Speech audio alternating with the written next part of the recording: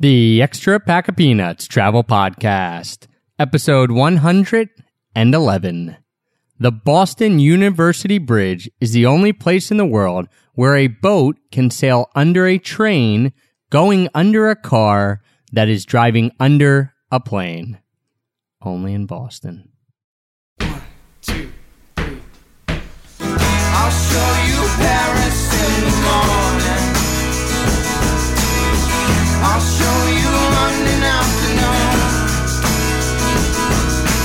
If you feel your Dublin heart is burning, yeah, well, you don't have to worry, 'cause we're going there soon.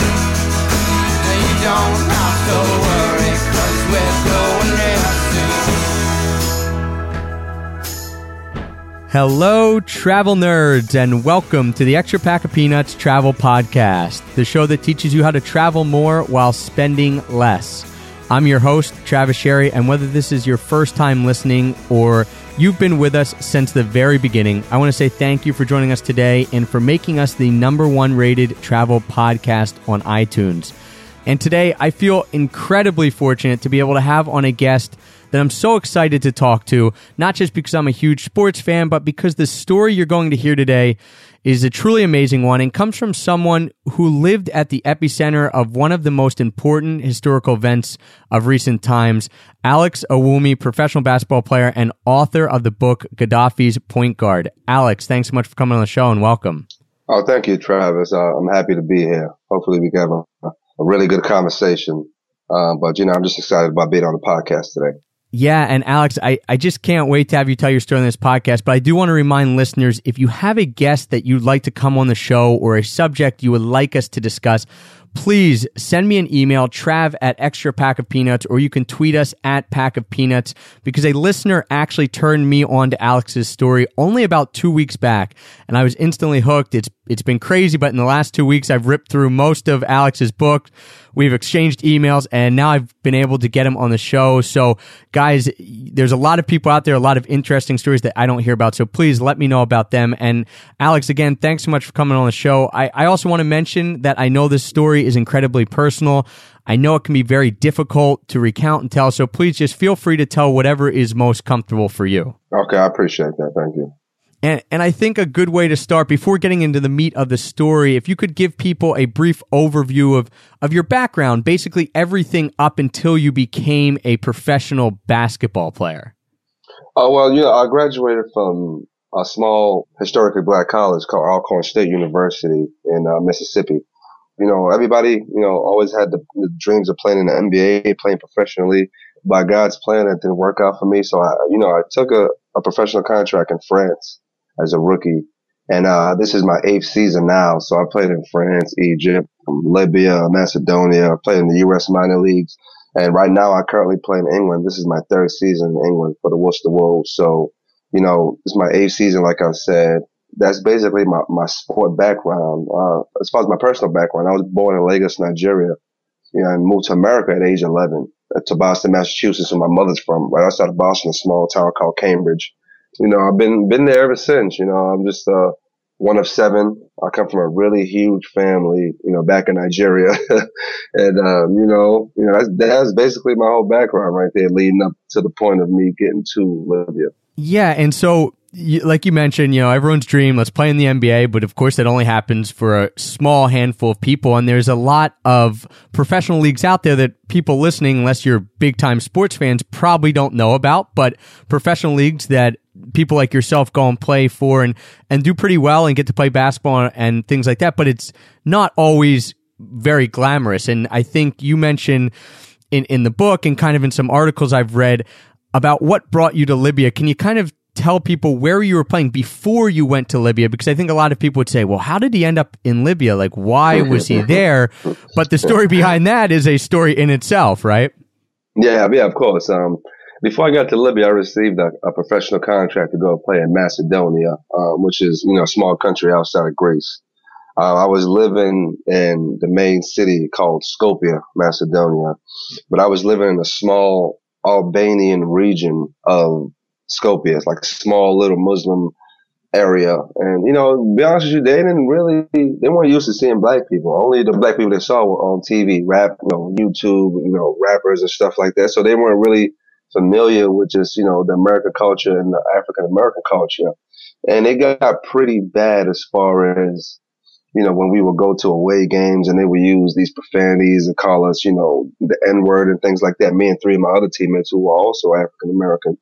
And things got pretty violent. They didn't really know how to react, to seeing these 4 tall black guys walking through their city. So they kind of, prejudged us and, things got pretty bad. A lot of racial slurs and stuff like that. And, to be honest with you, it was just time to go. Like, it was just time to go because it wasn't a comfortable playing environment.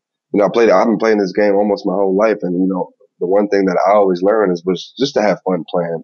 When the environment got pretty hostile and got pretty bad, then I made, the choice to leave. My 2 choices were either go home or find another job within a week through my agent. And 2 days later, after I made the decision to not play for this team anymore in Macedonia, my agent just out of nowhere literally came with me about going to play in Libya, telling me that the team had saw me, they know of me, they would love me to come and, take over their point guard position and lead their team. And out of nowhere, I just took the contract, to be honest with you. I come from Africa. I'm not afraid to go back there. The money for me was good. I get to travel the world. I get to feed my family. So I willingly took the contract. And then, basically about 2 or 3 days later, I was gone. I was on a train from Macedonia to Thessaloniki, which took 7 hours. Then another train ride from Thessaloniki, Greece to Athens, which took another like 5 or 6 hours. And I spent basically Christmas Eve and Christmas in Athens, Greece by myself, but knowing I was going to get into a better situation, I was just happy. I got to spend, Christmas on Skype with my family. I've done that plenty of times. Yeah. Yeah. I got to see my nieces open up their presents. Just things that made me happy. And I knew I was going to get into a better situation. So, like I said, willingly, I took the contract. And you took that contract. So Libya to you was, this was an escape from, kind of the horrors, I guess, or the bad situation that was happening in Macedonia. And you took the contract without really knowing, you knew the team or something like that, but you just went to Libya and you said, this is going to be, like you said, a great environment. The pay was good. You got to go back to Africa and you got to see another part of the world. Those are my main reasons why I left. Like I said, I didn't really do research on the country. Obviously, I knew Muammar Gaddafi and all the things he did for the African nation, him and Nelson Mandela. So I've known that as a child. But a lot of my friends and, a couple of my family members were kind of hesitant about me going, to be honest with you. You're only going to tell a grown man so much. He can make his own decisions. Right. But, they had to throw their input in there, try to put a little bug in my head to tell me, not to go there. But, being a man, sometimes I'm stubborn, and, like I said, I willingly went and just stayed positive, knowing that I was going to be in a better situation. And I still got to play basketball, and I still got to play the game I love. So I was fine with it. And what was it like then when you first got to Libya? You're in Benghazi, the second biggest city, and you're playing for the team in Benghazi.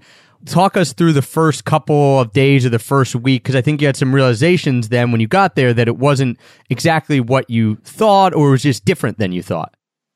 Yeah, when I first got to Benghazi, when I landed at the airport, when I got out, they had all these military there with all these, AK-47s, and everything looked so serious, but I was the only one with a smile on my face. We kind of landed in the desert, and I go through customs. And it gets serious for a little while, but after a while, a soldier comes and grabs me out of line. And I'm like, hold on. I'm like, what's going on here? He had this big old machine gun. And he says, Alex, you play for Al Nassr Benghazi. And I was like, oh, okay, I get it. We get the special treatment. He literally he just takes me downstairs to baggage claim. I get my bags. And once I step outside, I see literally like almost 40 or 50 of our fans out there just ready to greet me. My team president comes out of the background and, saying, oh, we've been waiting for you, things like that. But, it was just happy. It was just a happy environment. People were giving me gifts. I hadn't even scored a point yet. Right. And you had no idea that was going to happen, right? That was totally, no. Yeah. No, I didn't know because, obviously it was just, it was just desert land. I was in the second city, Benghazi, which is, there are no fast food chains and no cinemas. It's just literally just desert. And, all these people are happy for me going there. So it kind of made it feel better for me as I got there. I was like, okay, maybe I did make the right decision. And I was like, oh, I told those people I know what I was doing. I told my friends I knew I was making the right decision. But when I got there, things were smooth sailing. My first week was a little rocky though. First couple of days when I got there, I don't know if I ate some real bad food or I was playing with a cat or something, but I actually got some food poisoning. I had parasites within my blood. I had hookworms within my blood. So my first week there, I was literally in the hospital, like in pain. So I didn't really get to touch a ball for a week. But when I did, when I was taking all this medication to get rid of all these parasites and the process, I finally got to practice and got to meet my coaches and my players. But when I got there to practice, it was pretty gloomy. Like it was dark. Like, I walk into this arena, we have military men all around the arena with machine guns watching us practice. I get there and I meet my teammates and they kind of look like they're not happy to see me. When a new player comes to my team, I'm like, okay, this is the guy that's going to come and help us win. Some of my teammates had scars on their bodies, banged up. And, they were just scared to make mistakes. And, I didn't say anything at first because I was a new guy. Then after a while, I started scratching my head, and I found out through one of my other teammates, Mustafa Niang, that, obviously this team that I was going to, Al Nassr Benghazi, was owned by Muammar Gaddafi and the Gaddafi family, but they weren't supposed to lose. They weren't used to losing. And I think they had lost 3 straight games. And when you lose, you get thrown up against lockers. You don't get paid. You get verbally abused. These were grown men that weren't getting paid so they could feed their families, their kids. So they really had no motivation to play the game. It wasn't fun. Right. It was a job. Well, even worse than a job because of the fact that there were repercussions if you didn't do well, physical repercussions even. Yeah, it was physical repercussions if you didn't do well. And this didn't sit well with me because I was kind of in a tough spot. I was the highest paid import player coming in. They were paying me all this money, but my job is not to motivate players to play. This is a professional sport. By the time I come in there, they should be motivated to want to win or motivate. I don't know what your motivation is. You getting paid or you're doing it for whatever reasons you're doing it. But I kind of felt like I had to take on a role to motivate these guys and get into their lives and know their lives and know what's going on. And, I sat down with my team president. I said, this is a hostile working environment. I can't work here. I can't play with guys that are scared to make mistakes, to turn the ball over, to miss a shot, things that regularly happen in basketball. After a while, when we eventually started winning, things got better. You saw attitudes changing. Obviously people got paid. That's always a plus. Yeah. The attitude of practice got better. People started laughing. And, in that process, I kind of took a liking to these players, knowing their children, knowing their wives, knowing their families. And we kind of all became just, brothers and sisters and best friends, literally in a short time period. And this is the first time something like this has ever happened to me where I've gotten involved with a player. Usually the other countries I played in, it was literally just go to practice. We might hang out, go to a restaurant or something, but I've never literally hung out with people's children and just know, their backstory. Right. Created a bond that was much deeper than just teammates. And I think would some of that reason be because you were able to come in, you were able to help them win. So obviously it created a deeper bond because it wasn't just, oh yeah, we're winning, we're all happy. It was more, we're winning, which means we're getting paid. I mean, it literally flips your life around if you're winning or losing when you have such repercussions if you are losing. Yeah, of course. And, like I always say, winning just makes everything better. It makes food taste better. Like, it just makes a gloomy, it could make a very rainy day just turn into sunshine for no reason. And, I kind of saw that. So I was happy about what we were becoming as a team. But most importantly, what I was becoming like as a man, and I was evolving as a man, and these new friends I was making all over the world. And then I just fell in love with the city and the country of Libya. Beautiful country, beautiful people. It was rare for a Christian man. I'm a man of God. I take pride in being a Christian. to mix with these Muslims the way I did. You know, the people in the Arab region. You know, it was like, you know, we had known each other my whole life. You know, I actually took a liking to these people, and you know, as time went on, you know, things was getting better, and then this is when basically the Arab Spring began. It started in Tunisia, and then it spread to Egypt, and things got bad again because all of our coaches were from Egypt. My coach Sharif Azmi, he was from Alexandria, and the other coaches, the team doctor, they were all from Egypt. So things kind of changed, whereas some of the players were kind of depressed and angered and, you know, kind of scared for things going on. We got to see coaches get depressed. They weren't able to coach. You know, we were watching their cities in Egypt just turn into literally war zones. Wow. You know, and it's tough to ask a coach to coach and motivate a group of people when his city in Alexandria, he doesn't even know if his family's safe. He can't even leave to get into his own city. So, you know, for weeks at a time, we literally had to sit there and watch that. And now we had to uplift the coaches and make it, you know, tell them, oh, everything is going to be okay. Your family will be okay. And that was pretty tough. You know, that was pretty tough to see grown men act the way they did. How are you feeling during this in terms of, were people worried that something might happen in Libya? Was it kind of seen as, okay, well, that's happening there, and we know people, you know, some of our coaches have families there and stuff like this, but Libya, you know, has been under Gaddafi's rule for, you know, ever, basically. We're not really worried about what's going to happen. Was there any thought that something might happen in Libya, or was it kind of just thought that it was only going to happen in Egypt and a few other places, but Libya was kind of a safe haven at that point? Yeah, I, for one, you know, when I saw the military and the stronghold that Gaddafi and his regime had on the country, I thought it was a joke that people thought that the Libyan people couldn't overthrow this man. People were talking about, a couple of my teammates who, kind of like the older generation that fathers were in the older generation in Libya, who didn't really like Gaddafi, always tell me that a day of rage is coming. And I kind of brushed it off. Like, I thought it was like a joke, like there's no way that you guys are going to overthrow this regime that's been here for 42 years, you know, 42 years. And, you know, a lot of my teammates who I hung out with literally that stayed in what we say in America, the projects or the bad neighborhoods in America, you know, lived in the projects in Benghazi.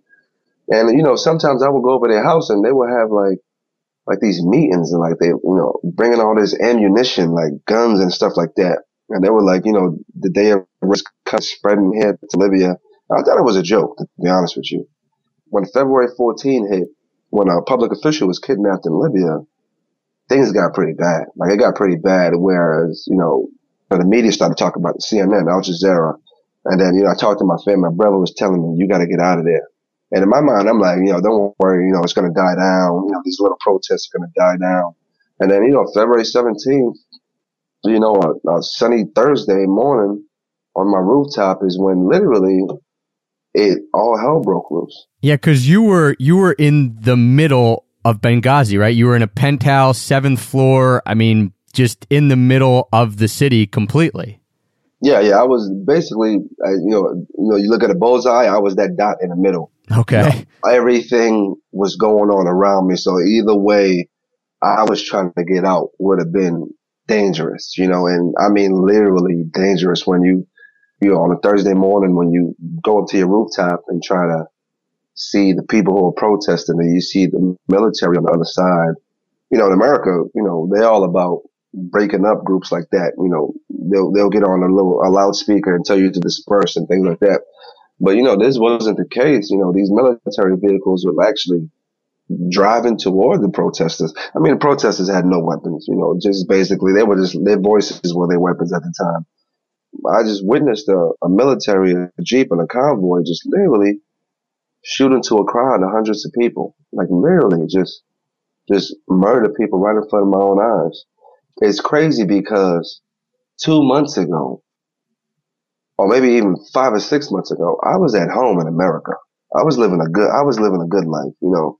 I was with my family. I was eating good, sleeping good, just enjoying life. And then those 5 or 6 months literally flashed before my eyes and got to that point. Everything like kind of slowed down in slow motion. And basically what was going through my head was like, is this a dream? Like, you know, I didn't know what was going on.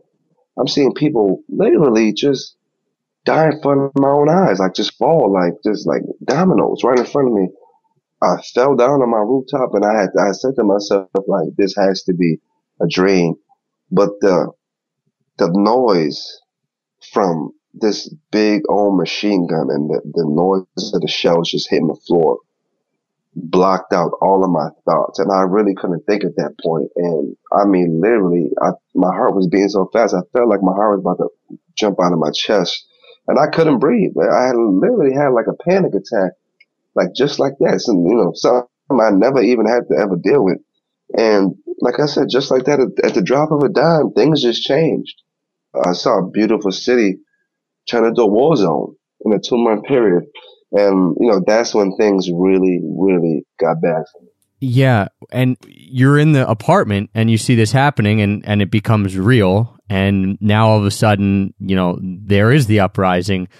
What then happens for you? Because you're in an apartment and like you said, you're in the middle of the bullseye. So I'm assuming you couldn't just get out at that point. No. I mean, my first instinct was I'm going to stay here till it all dies down. And I literally thought, okay, maybe 2 or 3 days, kind of thinking about it. Okay, the military has a stronghold. Everybody has seen this. Nobody's going to try to do anything crazy. Those 2 or 3 days turned into 16 days for me. I was a prisoner in this beautiful apartment with these, this $1 million apartment that was owned by, Muhtassin Gaddafi's son. I mean, couches with gold trimmings, flat screens everywhere, fine china.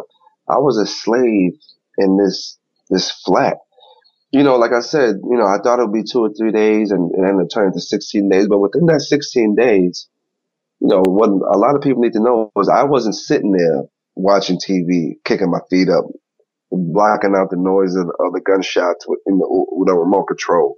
I had no food. The little food I did have, I gave to my neighbors who, it was a group of women.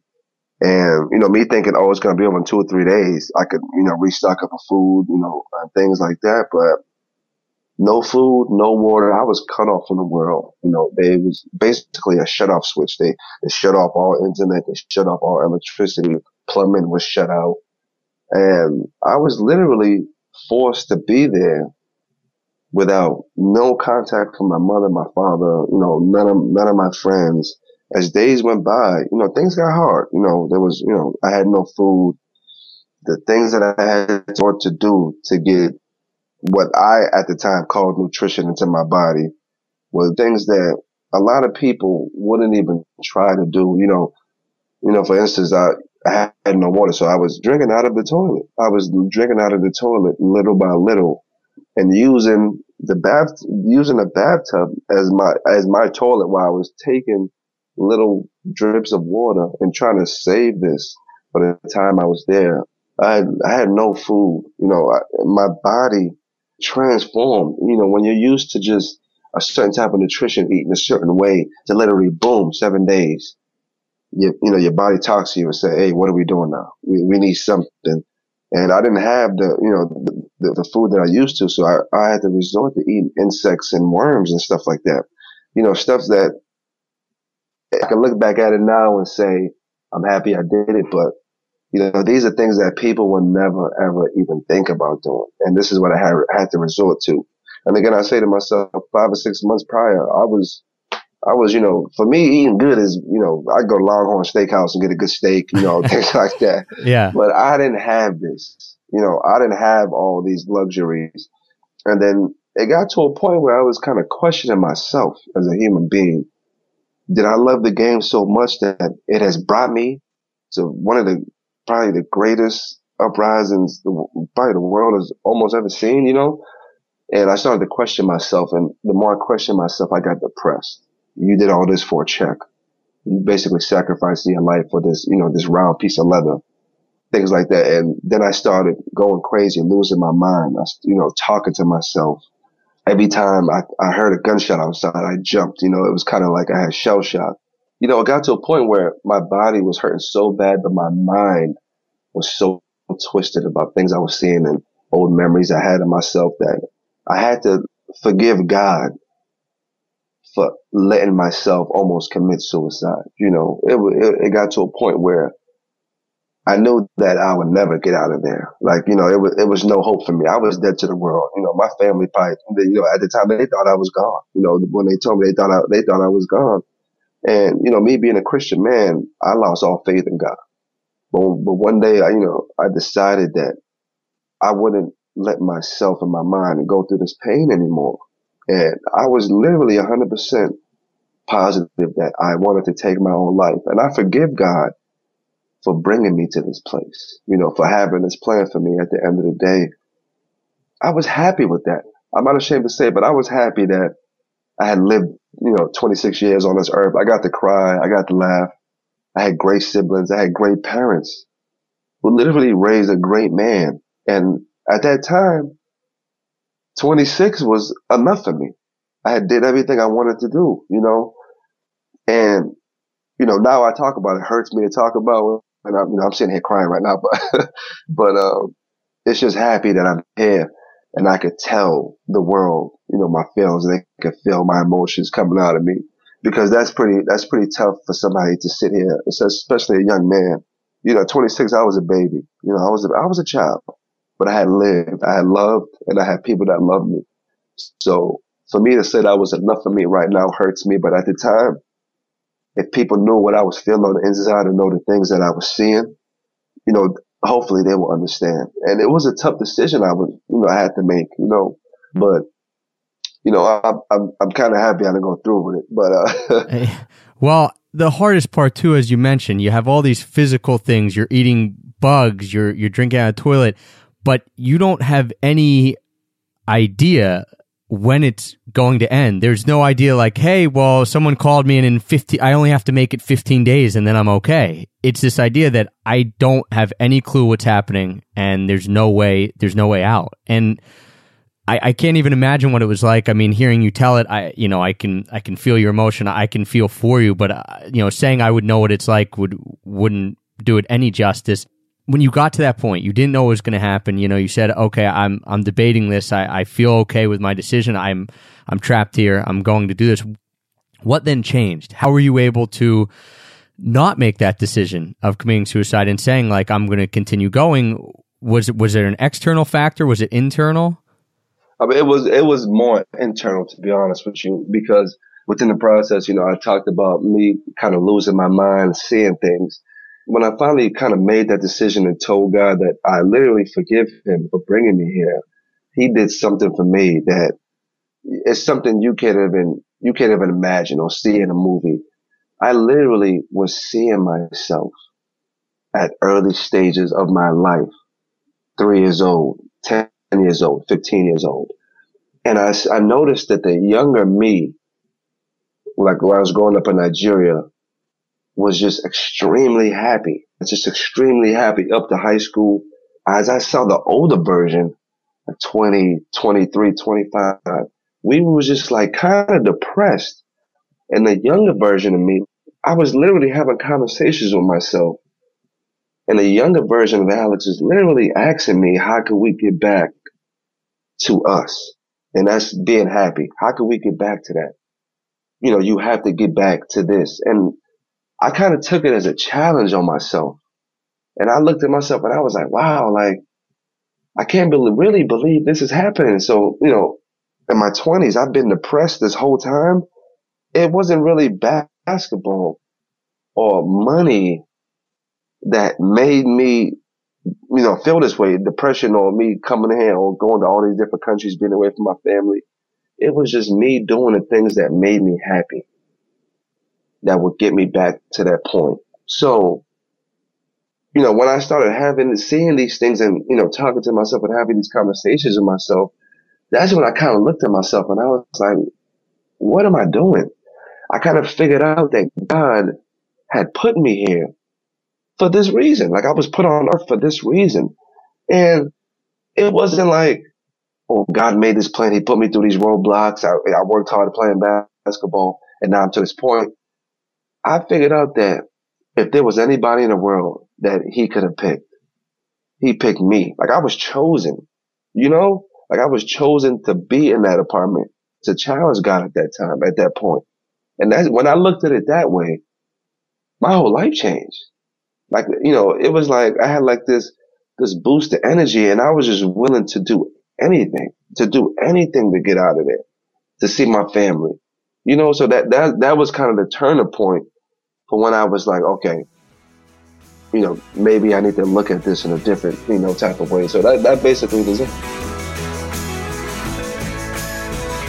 Guys, I know this is a little bit of a heavier podcast than we're used to doing here at the Extra Pack of Peanuts podcast, but I really thank Alex for coming on and sharing the first part of his story. I think his story is amazing. It is a testament to human willpower. It is a testament to just perseverance and strength and how he was able to dig deep. And if you want to hear part 2 of his story, you can get that in our second part of the interview, which you can find on iTunes. Of course, you can find that at extrapackofpeanuts.com/pods. And in part 2, we're going to talk about how Alex was able to escape, all the trials and obstacles he went through, even after he was able to get out of the apartment, and the things that he ran into. And of course, the struggles he had when he actually got home to the United States, and the things that he's been able to do to cope with some of the things that he's dealing with, and to really start life anew after this harrowing experience. So if you want to hear that, you can hear all that in part 2 of our interview with Alex, which again, you can find on iTunes, on Stitcher, however you listen to the podcast. It's also linked up at extrapackofpeanuts.com/pods.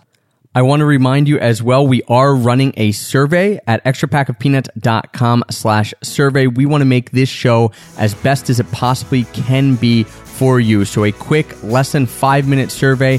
Your feedback would be invaluable to us. We're also giving away a $50 Amazon gift card to one lucky winner. So if you have some time, head on over extrapackofpeanuts.com/survey. Fill that out. And again, we really appreciate that.